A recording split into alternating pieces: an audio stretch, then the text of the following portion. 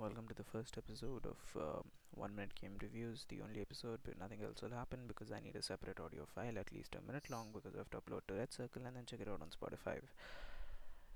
Um, okay, yeah, the game we're going to be reviewing is Rainbow Six Siege. Rainbow Six Siege is a first-person shooter developed by Ubisoft. It's amazing because